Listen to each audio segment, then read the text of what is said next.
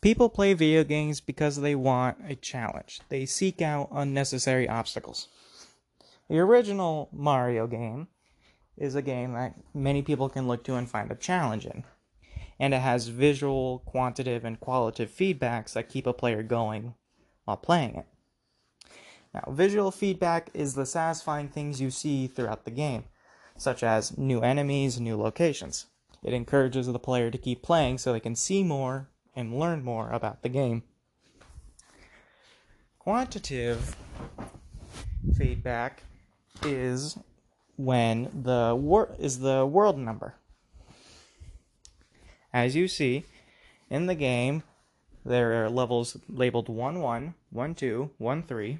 Seeing these numbers go up encourages the player to keep moving on through the game because they see that what they are doing is making progress. It gives them a feeling of satisfaction and pride in what they are doing, and encourages them to keep going. Then there is qualitative. Qualitative feedback is the challenge. Now, most games start off fairly easy and they get harder as they go on. The reason for this is that it is to keep the player interested. If the game stayed easy from beginning to end, no one would want to play it because there's no challenge. There's no feeling of reward after you defeat a difficult boss. Which comes into the Italian word fiero, which is a feeling of pride one gets. Now, this feeling of pride is connected to qualitative feedback. As the game gets harder, as you get better at it, you'll face bigger and bigger challenges. And some of those challenges you will have a harder time beating. So, when you do finally defeat it, you'll get this feeling of ultimate pride and joy that you were able to overcome an obstacle that you earlier could not.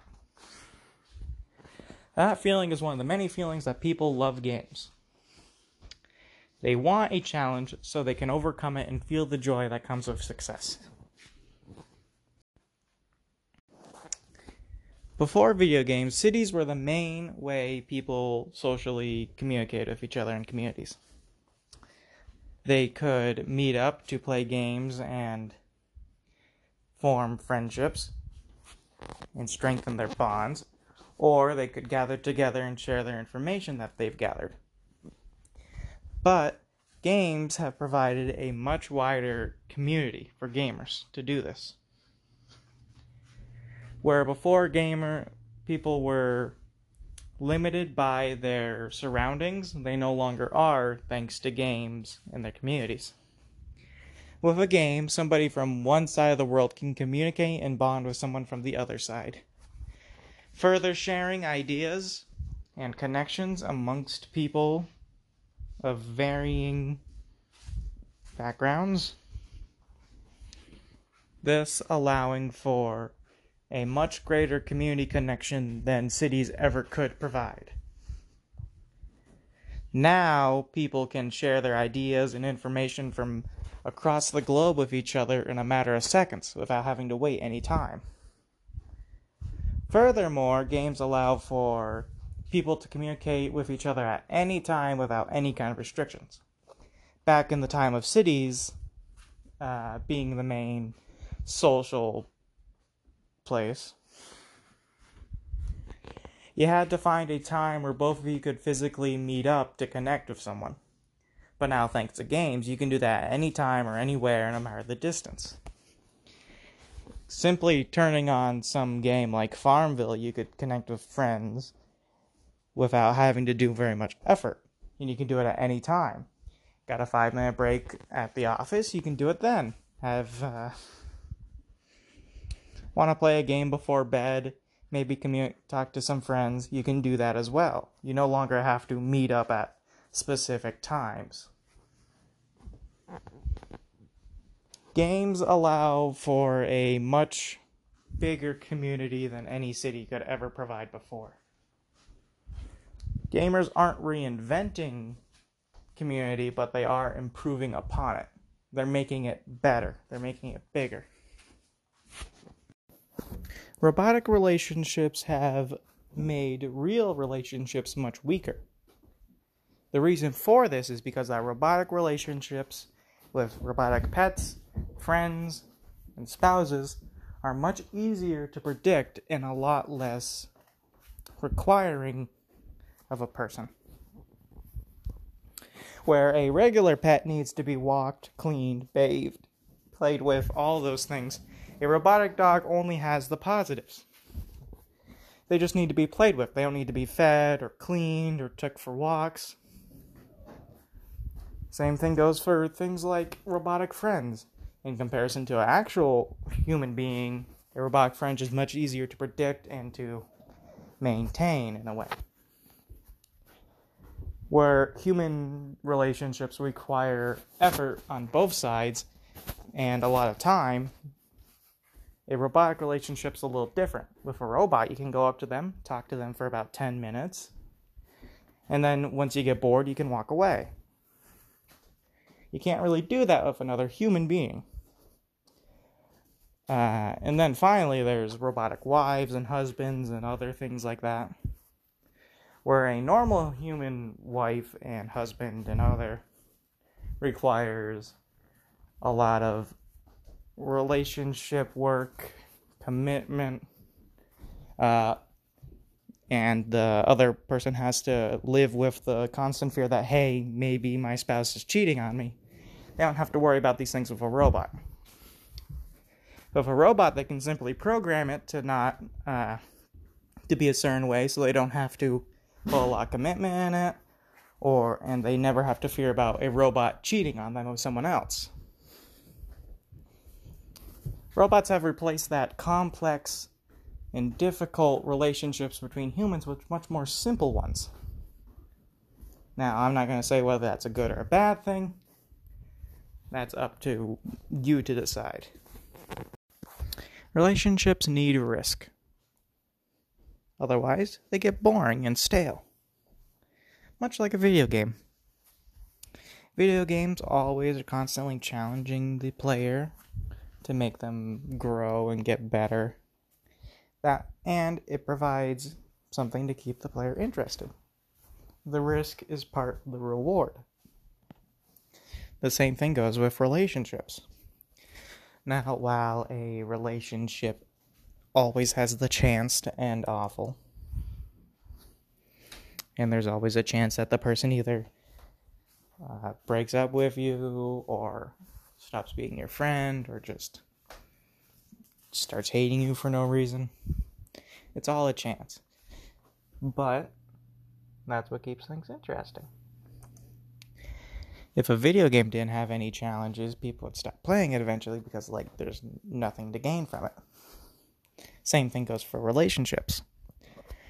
Relationships, whether it be romantic, platonic, or whatever, need some level of risk to keep things interesting.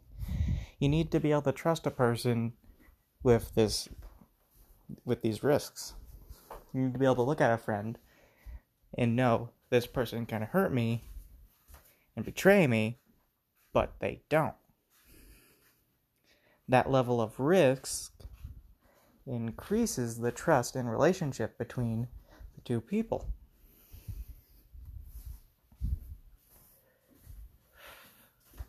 So, relationships do always need a level of risk. And the most valuable relationships have the most risk. The people you bring closer have more power to hurt you, but they choose not to. And that is the reward one gets for risking themselves. By constantly being online, we have created the conditions where we promote machine value and demote human value. The book provides examples where people view sociable robots as just alive enough.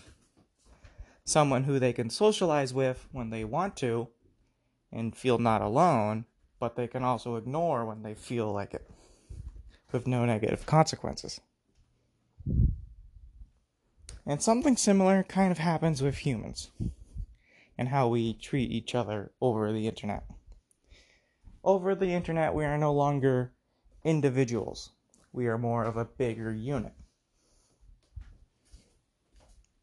A fine example of this would be from Twitter. When somebody makes a tweet, their followers are not really individuals to them. They don't know them personally. They're not thinking of each one as a different person. They view them more as a unit, someone that is part of a collective.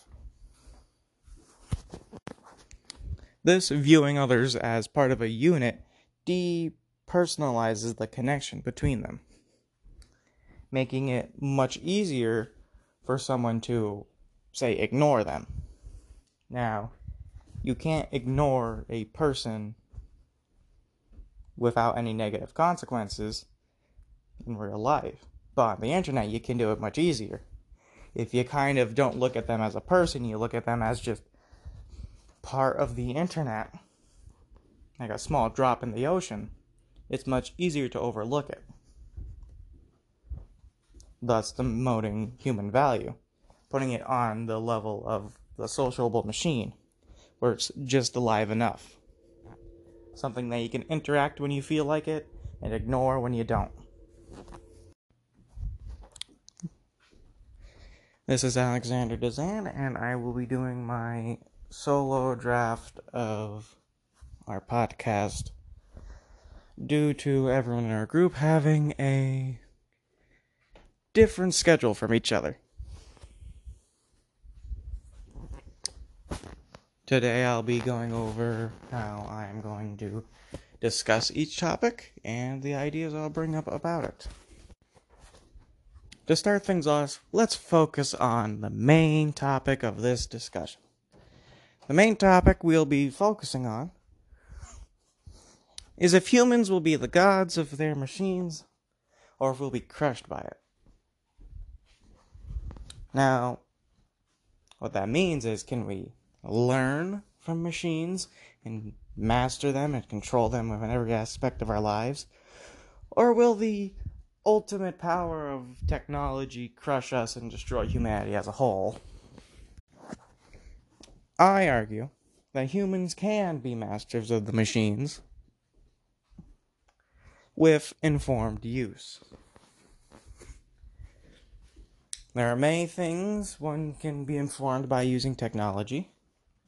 They allow for community, challenge, life fulfillment, and just general aspects, and just helping society as a whole. The first topic I'll focus on is community and communication. McGonigal argues that producers and consumers around the world can communicate much faster due to new media like video games and the internet.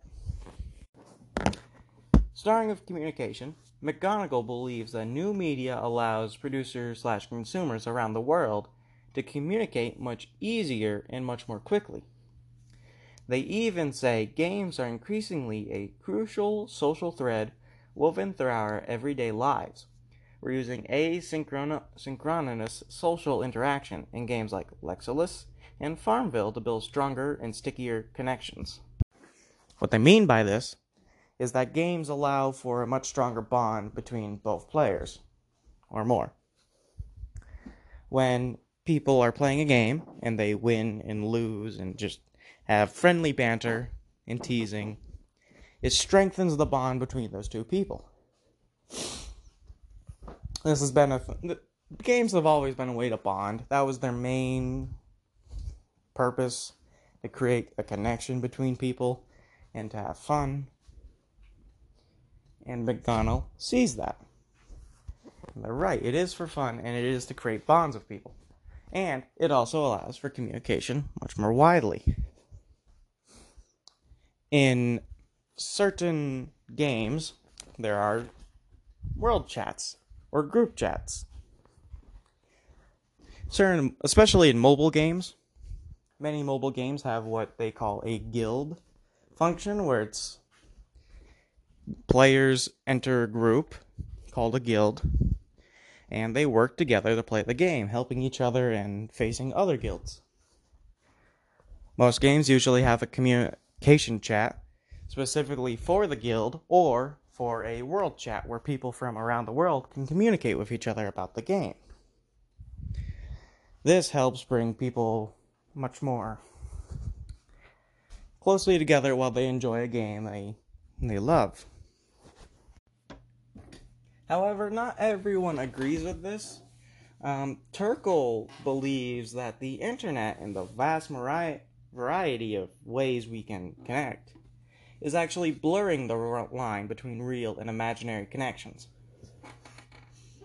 Believing that children and adults are connecting to robots and machines, making them much more alive, and connecting less with actual humans, making them less alive.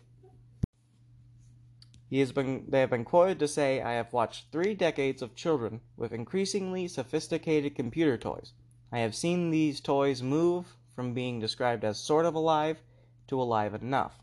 The language of the generation whose childhood play was with these sociable robots in the form of digital pets and toys."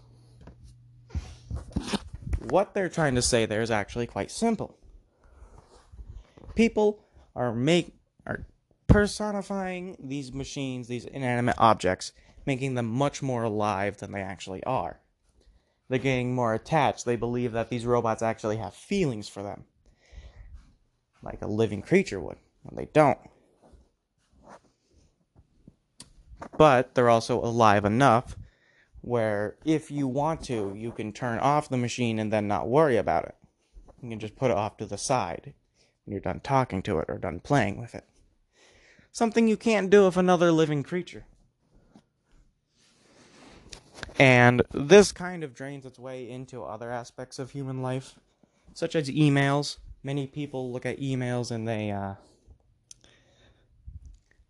either look at it as a chore when getting an email from a colleague or a friend should be seen as a good thing. And they can also look at it as a much more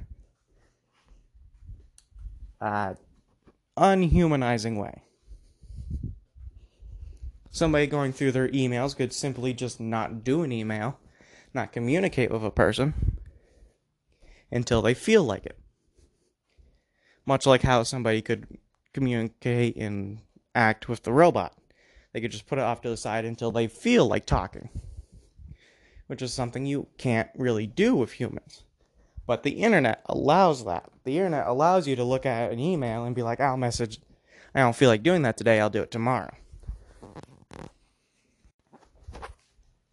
I agree with both McGonagall and Turkle here.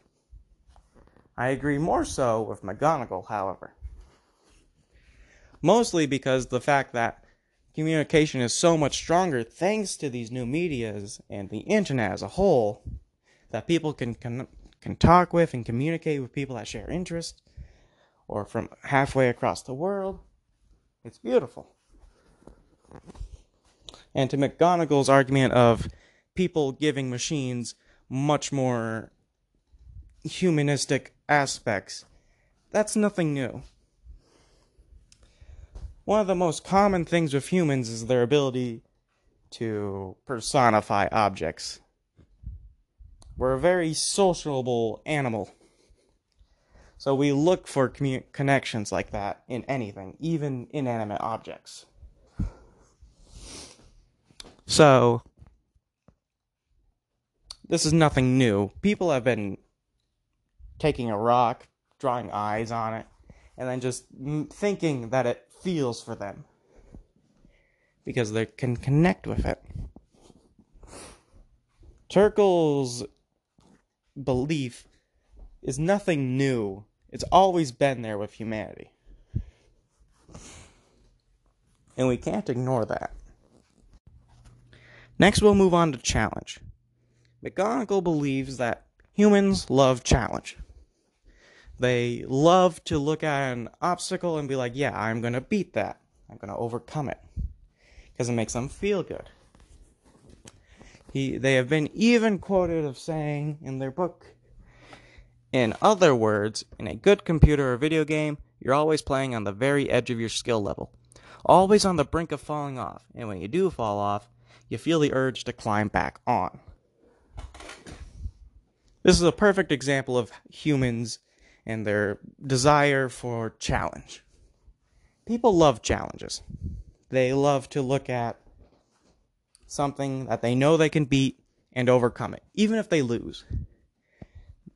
If they lose and they know they can beat it, they'll get back up and they'll keep trying until they eventually win. And when they do eventually win, they'll feel so sweet and amazing because they've been losing so much, and they just have this ultimate joy that they just can't explain. Turkle, however, believes that people don't really want challenges. And that's why they turn to sociable robots. Sociable robots are much easier to predict. They have set sayings and predictable actions and sentences that they'll say.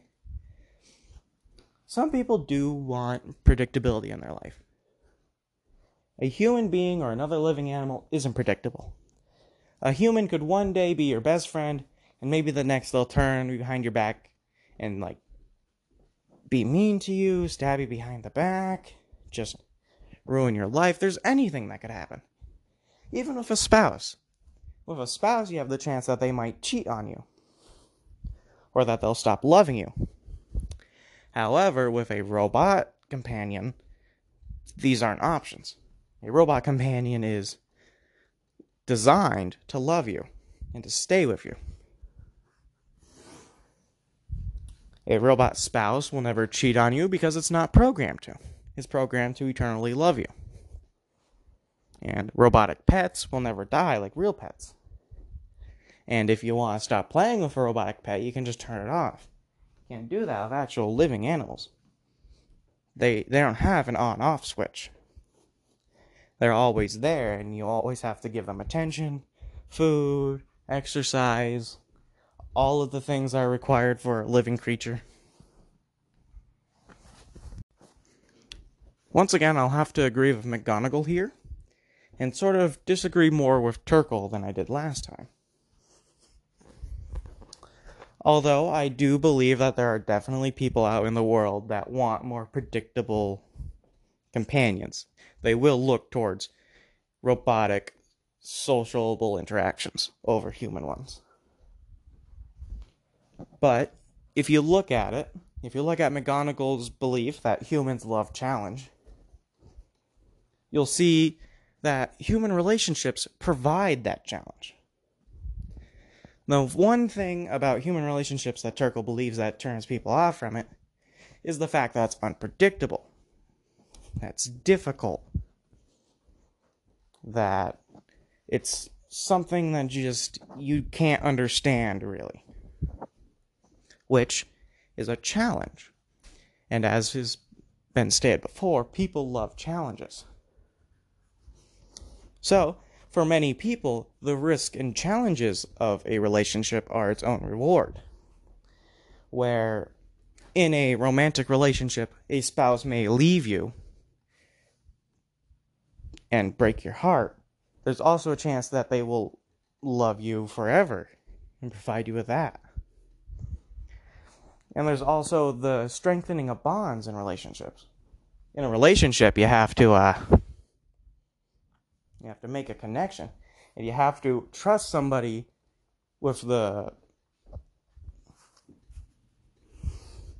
fragility of your life. You have to trust them with these secrets that could hurt you. And you gotta trust them enough to know that they won't use it against you. They won't hurt you. That risk, that challenge, is what people love.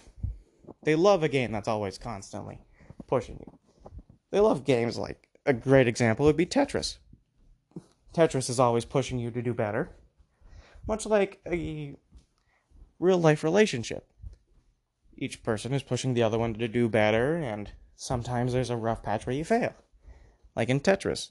The blocks move much faster. They fall faster. And you have less time to respond. But you are getting better as you do that. Just like how with relationships, when you fail one relationship, that can help you grow for the next. And people look at these challenges and these opportunities to grow, and they just love it. They might not love the feeling of losing or of heartbreak, but they do love it when they succeed, and that only happens after you lose. Next, we move on to life fulfillment. McGonagall believes that society as a whole is missing something, that there isn't something that games provide, which is why people turn to video games, because they provide something that life cannot.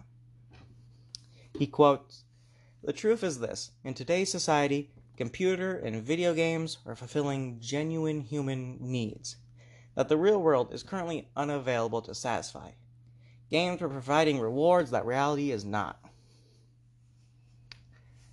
Now, this is correct. In life, as we previously mentioned, people love challenges. They love being constantly pushed to their limit and growing from it. That isn't always the case in reality, in real life. In real life, someone can master their job. They can be excellent at being like a chef. There's eventually a point where maybe you just aren't being pushed enough in your job. Because if you're a bakery chef, you only have so much you need to do. Yeah, there's a really low skill ceiling. You don't really need much more challenge after that for your job, but people want it. And video games allow that challenge. In a video game, you're constantly pushed to your limit and challenged, which people love. For an example, look at any RPG game. All of them have a level system where you go stronger as you play. And as you go through each world, it gets harder and harder, and it challenges you more and more. Because that's what people want. They want to constantly be challenged. And they usually aren't in life. In life, people want a challenge that they know they can beat. Some challenges in life can't be beaten, which turns people away from it. In video games, that's never usually the case. You can always beat something if you try hard enough.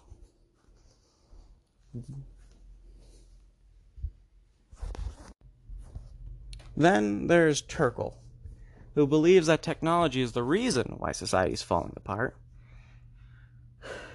and that robots were the cause of why people were being such more self-involved, saying, if they can give the appearance of aliveness and yet not disappoint, relationally artifacts such as sociable robots open new possibilities for narcissistic experience. One might even say that when people turn other people into self-objects, they're trying to run a person into a kind of spare part. Now, what they're saying with this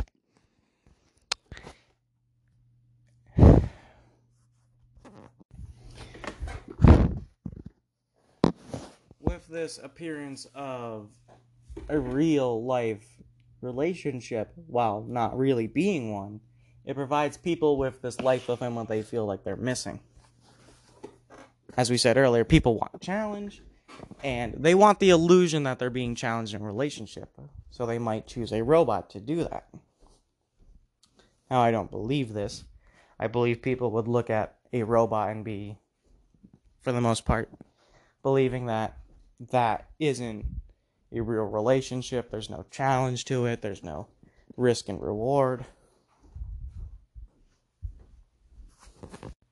And without that risk and reward, there's not much fulfillment. However, if people can just turn other human beings into spare parts or something that they can feel more complete with at times when they choose to, that's something that can happen. Okay, I'm not really good on this topic, so I'm going to just drop this one, and maybe I'll do better when I can communicate with the other members of my team, because we can bounce off each other more on that one. So, moving on to the next subject, which is helping society as a whole. Now, McGonagall believed that through games and technology, we could help society heal and become much better, because as he said earlier, there's something missing. Turkle, however, believed that technology would destroy humanity, but we'll get to that later. Now, continuing on with McGonagall, he is quoted as saying, "But I also see a future in which the games we play stroke our appetite for engagement, pushing and enabling us to make stronger connections and bigger contributions to the world around us." What he is suggesting here is that one day video games will push us to do better, not just in games, but in reality, helping make the world around us a better place. If something is missing in real life, say the challenge, and video games provide that, if we can somehow connect video games and reality together and replace what's missing in reality with that of what's in video games, such as challenge, we can help make humanity better. We can help society grow. An example of this would be that one game mentioned in the book that I can't remember, where people create avatars and they get experience and money for doing chores around the house. Now, most people don't like to do chores around the house. That's why it's called chores. However, this provides a reward for that challenge. It provides a challenge and a reward which people love. And it motivates them to do it, something that real life doesn't do. Real life has these things that need to be done, but with very little reward from doing it. But if you take the reward aspect from video games and add it to reality, it makes life so much better. Turkle, on the other hand, believes that technology is dangerous, and that research portrays Americans are increasingly insecure, isolated, and lonely due to these new technologies. And though he's right, technology definitely has the power to isolate us and to make us more insecure. It also has the power to make us grow. It's a double-edged sword in a way. Now, the reason why people are being isolated is that they're not informed users. They can't look at the internet the proper way, in quotation marks, and grow from it. Instead, they're simply looking at it as kind of an escape instead of as a way to grow in reality. Video games can help people grow in reality by presenting challenges and even motivations, like with that game I mentioned not too long ago. However, if this technology is not used to help grow reality as well, it will just isolate people and turn everyone away from each other.